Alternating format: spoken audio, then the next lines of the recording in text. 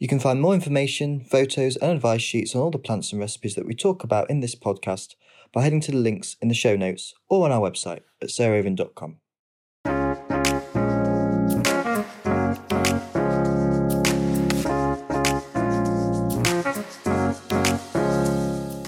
Welcome to Grow, Cook, Eat, Arrange, the podcast of me, Sarah Raven, and normally my mate Arthur Parkinson, but actually today he's having some time off, and so I am with Becky Crowley, who is an old friend of mine from the sort of flower growing floristry part of my life.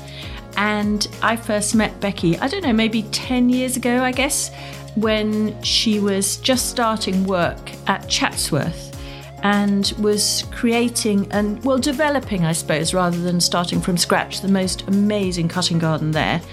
And I'd always loved the kitchen garden at Chatsworth for the veg. It's on this beautiful slope with a little stream running right down the middle of it with fantastic, amazing, glamorous glass houses. And I'd always loved it.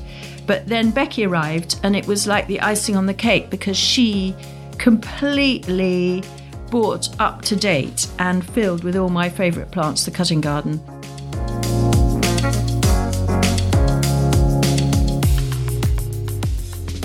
Welcome, Becky. It's so exciting to have you on the podcast. Thank you, Sarah. Thanks for that introduction. It's really exciting to be here too. And I first met Becky partly actually through Arthur, which is why it's a shame he's not here, but we just find that these interview episodes of the podcast works better with 2 rather than 3. So I bagged Becky. But also, we also met through Anna Potter, who we interviewed last year on the podcast, who's Swallows and Damsons, who's Becky's great university friend from Sheffield. And Becky first came to Perch Hill with Anna, actually, and they went out into the garden and picked lots of stuff. And Becky talked a bit about the growing, and then Anna and Becky kind of arranged it together. And that's what I feel is so brilliant about you as a grower, in a way, Becky, is that you really love the sort of growing side just as much, if not possibly more, than the arranging side. And for me, because I'm primarily a grower really rather than a florist, so that ticks all my boxes. Is that a right assessment? Yes, absolutely. I think I was at Chatsworth, I was so fortunate the way it happened because I'd got to Chatsworth on an apprenticeship, this historic and botanic garden bursary scheme program, which is really amazing. And after that, I'd got a job at Chatsworth, and that was shared between gardening in the pleasure grounds, just doing general gardening, but also doing the floristry for the Duke and Duchess in the house. So the Duke and Duchess live in Chatsworth House, and they have flowers decorating their private apartments all year round. So I'd spent a year actually going around the garden, cutting flowers and decorating the house. So I had a good idea of what they really liked. And it had already kind of introduced me to the seasons and what's available all year round. And then I got the growing job. Oh, I didn't realise it was. Yeah, because I'd seen already how the flowers could be used, it really informed the way I grew and what I was choosing to grow as well in the garden. But I just fell in love with the growing side of it. You know, I really did. I just like producing so much abundance and found that to be a great joy, really. And also you're a big Instagram person. And I know that you keep incredibly well up with trends, which is important, but not everything, because you've got your eye from the fact that you did art history, didn't you? Or did you do fine art at university? Fine art it was, yeah. And so I came to gardening definitely first through a love of nature, but also as a creative outlet. I find that's why I loved floristry and was a florist before going to Chatsworth as well. And it's gardening is just this opportunity to tie the two worlds together, that, you know, my love of nature and also my love of creativity is always really important to me to have a creative job and also to just be outdoors as much as possible. So this has been great. So you're a hardy type Yeah. because you don't mind getting freezing cold and your feet and hands practically dropping off. Yeah, I'm very hardy. Oh, yeah. Yeah, I'm kind of a wimp in some ways, but I love, when it's a dreary, overcast day in the middle of winter, I always think, if you're outdoors, at least you're getting the maximum amount of sunlight you possibly can get, But I'm hardier in the winter than I am in the summer. I don't do that well in like full sun. Oh yeah, well you're a redhead, aren't you? So you probably need to struggle. wear a very good hat. Yes, exactly. So tell us a bit about how you evolved the cutting garden at Chatsworth, because it was jam packed in your time there, and still is, but with the most wonderful array of annuals and dailies and things. So will you talk a little bit about how you steered it in the direction that you wanted it to go? And also, I'd love you to chat a little bit about the use of the greenhouses, because obviously it's quite unusual to have those wonderful greenhouses, but you use them to the maximum. Yeah. So because I'd done the floristry for a year, I already had a good idea of what was really helpful and great to work with, and what I wasn't using, or what we as florists weren't using in the house. Yeah. It was 2014, and I came on one of your courses, and I remember I think it was the 1st of October that I'd gone on one of your courses, and you were talking about hardy annuals and all the different plant groups, and I immediately came back and sowed a load of hardy annuals for the following year. And so all of your books and that course were extremely helpful in terms of figuring out what I could grow. And also it was the beginning of what became known as like the seasonal flower growing movement, I guess. Yeah. And so on Instagram and elsewhere online, people were sharing so much about what was possible to grow in a British climate. And also Erin Benzakein at Floret Flowers was showing a lot of what was possible to grow and how to grow it. And so I just had all this information, and there was all these incredible plants that weren't being grown there. So it was a case of figuring out what it was possible to grow in a Derbyshire climate, and figuring out how to grow them, and getting on with it really. And there was a lot of trial and error. But piece by piece over the 5 years I was there, we ended up growing such a range of fabulous plants. And yeah, so there's there's 4 beautiful Victorian greenhouses, as you know, at Chatsworth. And I had 2 of them to use. And so I started the year off early and Sophie continues to do this work now at Chatsworth, starting the season off in March with Anemone coronaria and Ranunculus asiaticus varieties. And that really was fabulous, because we could get so many flower stems, because as you know, like the corms, each corm produces lots of stems as well. Yeah. So that made a huge difference. And then growing a fabulous selection of chrysanthemums at the end of the year. Yeah. So after all the frosts have wiped out your plants in the garden, you then get these incredible when I started, I had no idea about chrysanthemums and how amazing they could be. I just thought of them as those hideous things at petrol stations. But that was amazing to start discovering all these beautiful chrysanthemums as well. And in that way, I was able to get a few more months out of the year. And so how many, it's so true. It's amazing, because I've seen your flowers in the house at Chatsworth, and the anemones and the ranunculus in all those beautiful different colours and forms now that you can get ranunculus, and then the chrysanthemums, which, as you say, couldn't look less like the sort of gold sphere with the sort of plastic petals around their sort of crazy shapes and wonderful colours and stuff. But how many buckets was it sort of needed for you to produce to go into the house, and how was it, twice a week or once a week or? So the house is decorated all the year round, but it's decorated with cut flowers and also pot plants that my colleague Marcus and Ian grow in one big greenhouse, down, outside of the cutting garden. So it was kind of at Chatsworth, every week's different, because one week it'll just be, the family in the house, but the next week every guest bedroom will be filled and there'll be a huge event on. And it's not always predictable either. You know, it can happen at the last minute. So it was never kind of documented in that way. It was more just grow as much as possible and use as much as possible. But also it was about productivity and getting the most out of the garden. But it was also about creating a balance between that and the beauty of the garden, because we have visitors coming round all year round, or 9 months of the year.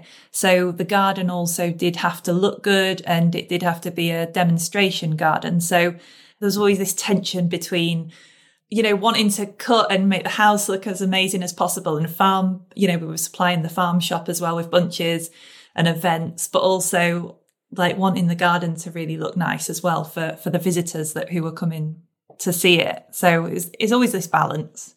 It's so true. We always have that with Perch Hill, which is like, if the garden's open, we want it to look fantastic. So Josie's like, no, you can't pick that. And Arthur and I, yes, we can. Yeah. And it's like this quite humorous battle, but there is a balance, definitely. Yeah. Definitely. I mean, we could go on talking about Chatsworth for at least our whole time, but I really wanted to move on now to talk about the very exciting thing, which is that you decided to go to Floret, Erin, in Washington State, right down on the coast, right down in the bottom of America, so to speak, and spend 2 years working there. Sorry, at the top, I mean, yes. Yeah. Right near Canada. Exactly, but sort of near the kind of LA, San Francisco, but further, isn't it, a bit? Yeah. And it's got a climate very like ours, hasn't it? It's got the climate sort of most like the UK climate. Yeah. So how did that come about that you went off? Yeah. So as I was saying, my time in Chatsworth, it tied in with this kind of seasonal flower growing movement, which obviously Erin and Floret has been a huge part of that. And everybody is kind of connected through Instagram now, aren't they? And so we're all able to communicate easily and look at what each other is doing in their own gardens and on their farms. And several years ago, Erin had gone from a 2-acre farm, highly, highly productive 2-acre farm, to acquiring a huge piece of land all around her property, which was about 24 acres in total. And she had this idea that she wanted to make gardens there and make it really beautiful, because it was just empty space. It was farmland. It used to, you know, it was just, there was a blueberry farm as part of it, but other than that, it was just completely bare. And then her and her husband, Chris, came over to England to look at lots of gardens here to get inspiration for what to do there. And we met then because they came to look around the cutting garden at Chatsworth. And in the end, I ended up going over there and helping them kind of try to transform this piece of land and make lots of gardens and plant lots of hedges and the rest of it. I mean, the thing that I find so inspiring about Erin and their whole setup is, like me in a tiny way, she's really obsessed by trialing, isn't she? So, and breeding, actually. Yes. So that she, rather than just buying what's available, she kind of buys everything that's available from around the world, tries it out, decides what she likes, whether it be in dahlias or poppies or annuals or roses or whatever it is, or peonies, and then starts moving it on too. And I know one of her things that she's working on at the moment is organic flower seed, isn't it? Yeah, that is now, because there was a big transition in their business, that they went from being really successful cut flower growers, supplying whole food shops and things like that, to they then started focusing their efforts on education, educating other flower growers. And also a huge thing that they're doing now is breeding and selecting their own flower seeds. So that is now kind of what the farmland is for. It's for growing these crops for new varieties. You know, they're focusing particularly at the moment on zinnias and dahlias, which has been amazing to see, you know, and celosias as well. interestingly. Yeah, you see, Selosias. You don't see many Selosias over here, do you? I've tried. No, they don't. They didn't at Chatsworth. Yeah. Yeah, Selosias are frustrating here, I think. All the Selosias are in polytunnels, yeah. But maybe we'll get there with them. I tried Selosias at Chatsworth, but didn't get very far with them at all. It's not something you see many people growing here, is it? It's not something I really that think comes you up need that much. More heat. So I suppose with those influences behind you, well, three, your fine art and then your incredible background in floristry and then Chatsworth and then the whole thing with Erin and the States. Where are you at now? What are you planning forward? What's your next great project? Well, at the moment, I'm working on a really interesting garden for Luciano Jubilee for Raby Castle. So he's been commissioned to create this garden in a walled garden at Raby Castle, which is in Durham, this incredible medieval castle. And we're going to collaborate on the cutting garden there. So there's going to be a cutting garden on the west side of this walled garden. So that's what I'm working on at the moment. Amazing. Yeah, so that's a really fabulous project and something I'm really excited about, just to work with Luciano, because obviously he's a really amazing garden designer but he's got a very different set of skills from me, especially when it comes to structural planting. And I find that a lot of the plants I'm growing are all kind of airy and fluffy and the structural part of it is going to be so interesting to kind of work with him on all of that anyway. And I'm also going to be, I haven't started it quite yet, but actually the Duke and Duchess at Chatsworth, they're setting up a house. Their family is actually going to move into the main house and they're moving to Enza, to a smaller house there and with a new garden. And I'm going to make them a smaller cutting garden as well there. So I'm really looking forward to getting started on that. That seems great. And there's a few other things in the pipeline, but they're my main focuses at the moment. And obviously I might go back to America to work for Floret, but that won't be in such a long stint. It'll be in much shorter stints. Yeah. One of the things that I've felt really inspired by you on is photography. And I feel not only do you have a really incredible eye for a plant, but you also are genius at laying them out. And I think you were one of the first people who really did that whole flat lay thing.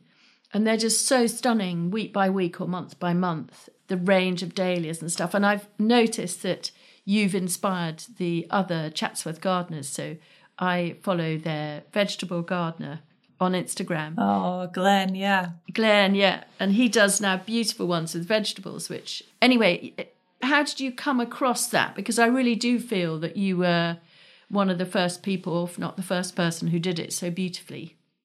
Well, thank you. I just wanted to document what was flowering every week in the garden. I needed a way of remembering what was flowering, basically. And I am just a very visual person. And also I wasn't, computers kind of weren't really practical in that role. I didn't have an office or anything. I was just in the greenhouse where it was wet or outside. So what I ended up doing was just every week I would just cut a bucket of flowers and then take them home. And over the weekend, I'd photograph them. And at first it was just laying them out side by side and it was just a purely practical thing. But then I just started to really, I just want to make things look better, So then they got a bit more extravagant and then they were kind of, it was more about making them look, just making an image, a beautiful image. And I wanted a way also, because when I was doing the growing, I wasn't doing the floristry that, we had a team of florists doing the floristry then. So I wanted a way of handling what I was growing, and actually getting to know it and cutting it and a reason to do that. And, by taking them home and arranging them, and it was a way of learning about how long they were lasting and how robust they were. And, the center of a Philadelphia versus the exact same color as this thing over here. And, you know, maybe they would be great growing in a border together. And, you know, so it's all part of the same thing, and a creative outlet for me, but it also fed back into planting schemes that I would then, you know, grow the next year and things like that. Yeah, so, absolutely. Yeah. So definitely, sort of before we begin to wrap up, I just would love it if you would describe, I don't know, maybe from all this background that you've got in growing, what are, I don't know, your 2 or 3 favourite groups of plants perhaps, and then maybe 1 or 2 cracking tips for success, and then also for failures. So, you know, with all your background in growing, and I know with teaching, you know, you had a terrible problem with rabbits at the beginning, and I remember you talking about that. So first of all, yeah, would you just describe your favourites? Favourites in terms of groups of plants. So a huge thing for me at Chatsworth to get as much out of the year was to grow varieties from all the different groups of plants. So perennials, annuals, bulbs, biennials, grasses, everything, shrubs, trees, you know, it was getting the whole mix, which would enable us to really extend the seasons. And one of the first things that I started to do is to grow biennials, because they really, I learnt this from that very first class that I took from you. They really help stitch the season together, that gap between, say, the tulips and the perennials and annuals come in. Yeah. And so you go from kind of your Linaria, which flowers at the same time as the crab apples, and then you've got the Hesperis, and foxgloves are a big thing as well. So obviously they need planting in June, sowing in June, but they're so worthwhile. You know, it's a pain to be sowing something in the middle of June when you're concerned with the current year's, the current year.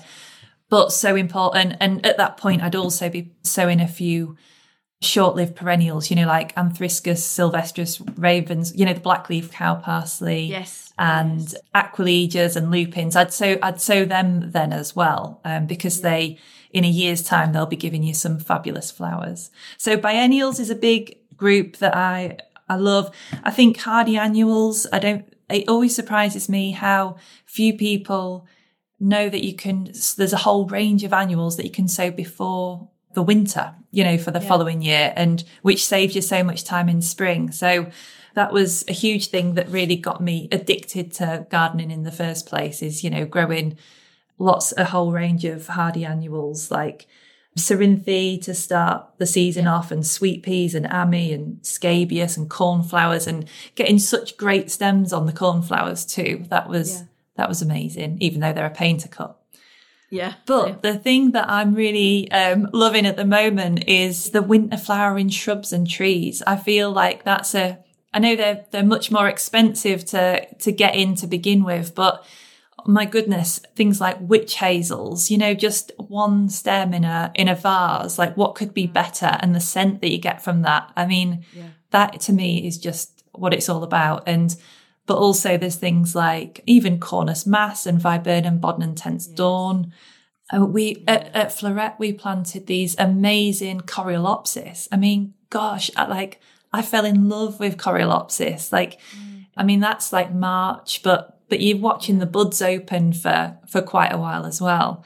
So, and then there's even things like, you know, like the Ribes sanguineum white icicle, you know, that's so early and adds so much. So I feel like there's a whole range of winter shrubs, you know, when you need them the flowers the most, they're there. But I think because they're a bit more of an expensive Daphnes. Oh my goodness. Yeah, absolutely. Yeah. And even like hellebores, I know they're a pain because they can droop, but just floating them in a bowl of water. I just think this whole winter range of shrubs and trees, there's so much there. But I know why they get missed out, because they're expensive to get in the first place, but so worthwhile, I think.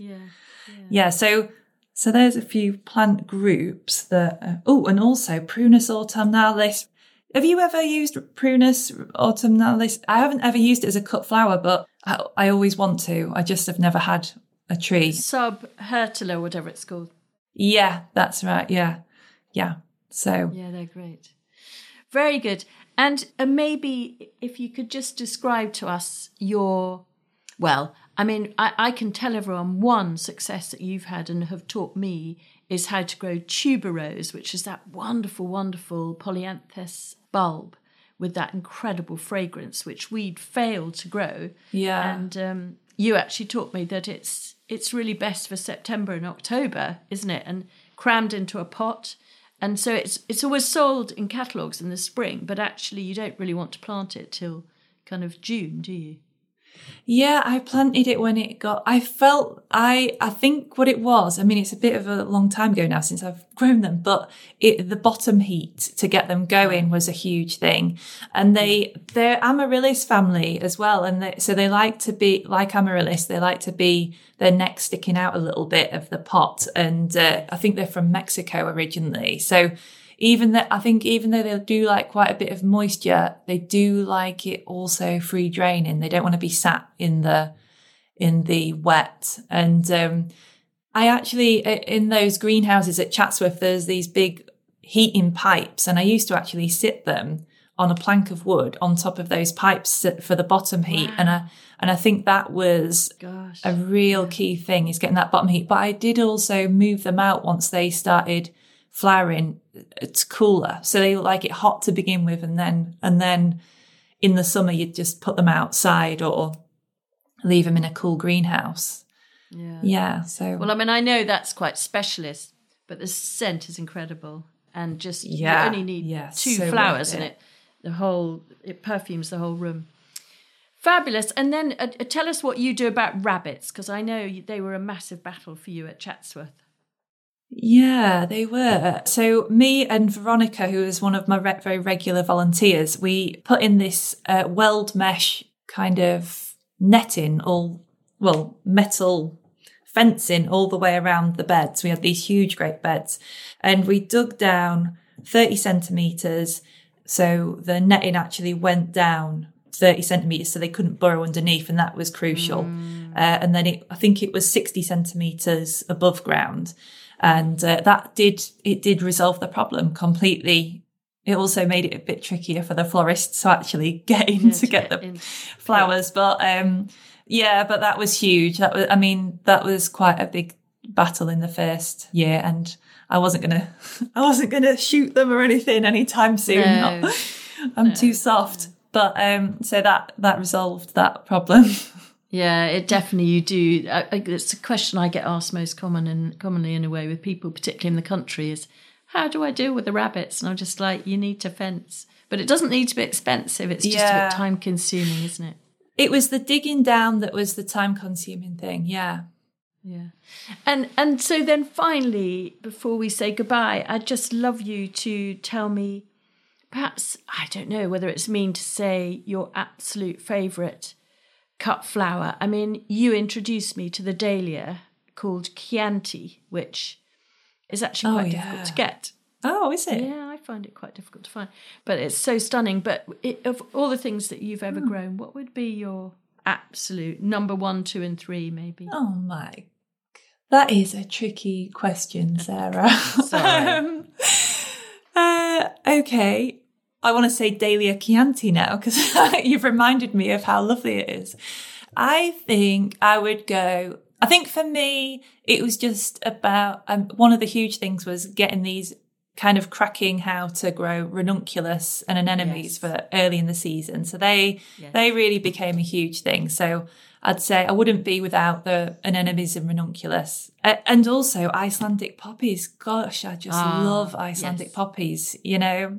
But I mean, I couldn't even narrow it down, really. There's just, and right now I just want to say witch hazel. Yeah. So.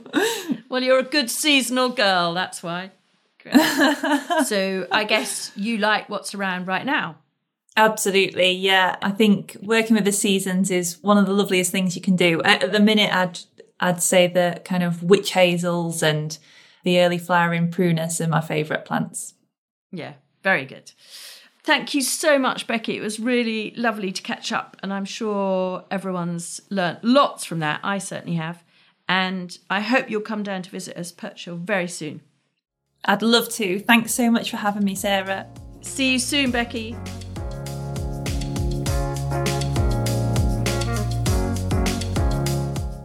Thanks so much for listening to Grow, Cook, Eat, Arrange. Next week, Arthur and I are together again, and we're going to be talking about lilies, which we feel are a rather underestimated plant group or bulb at the moment because everyone's been put off them by lily beetle. But they are, of course, the most spectacular looking bulb, and the scent is quite fantastic. So join us next week for lilies.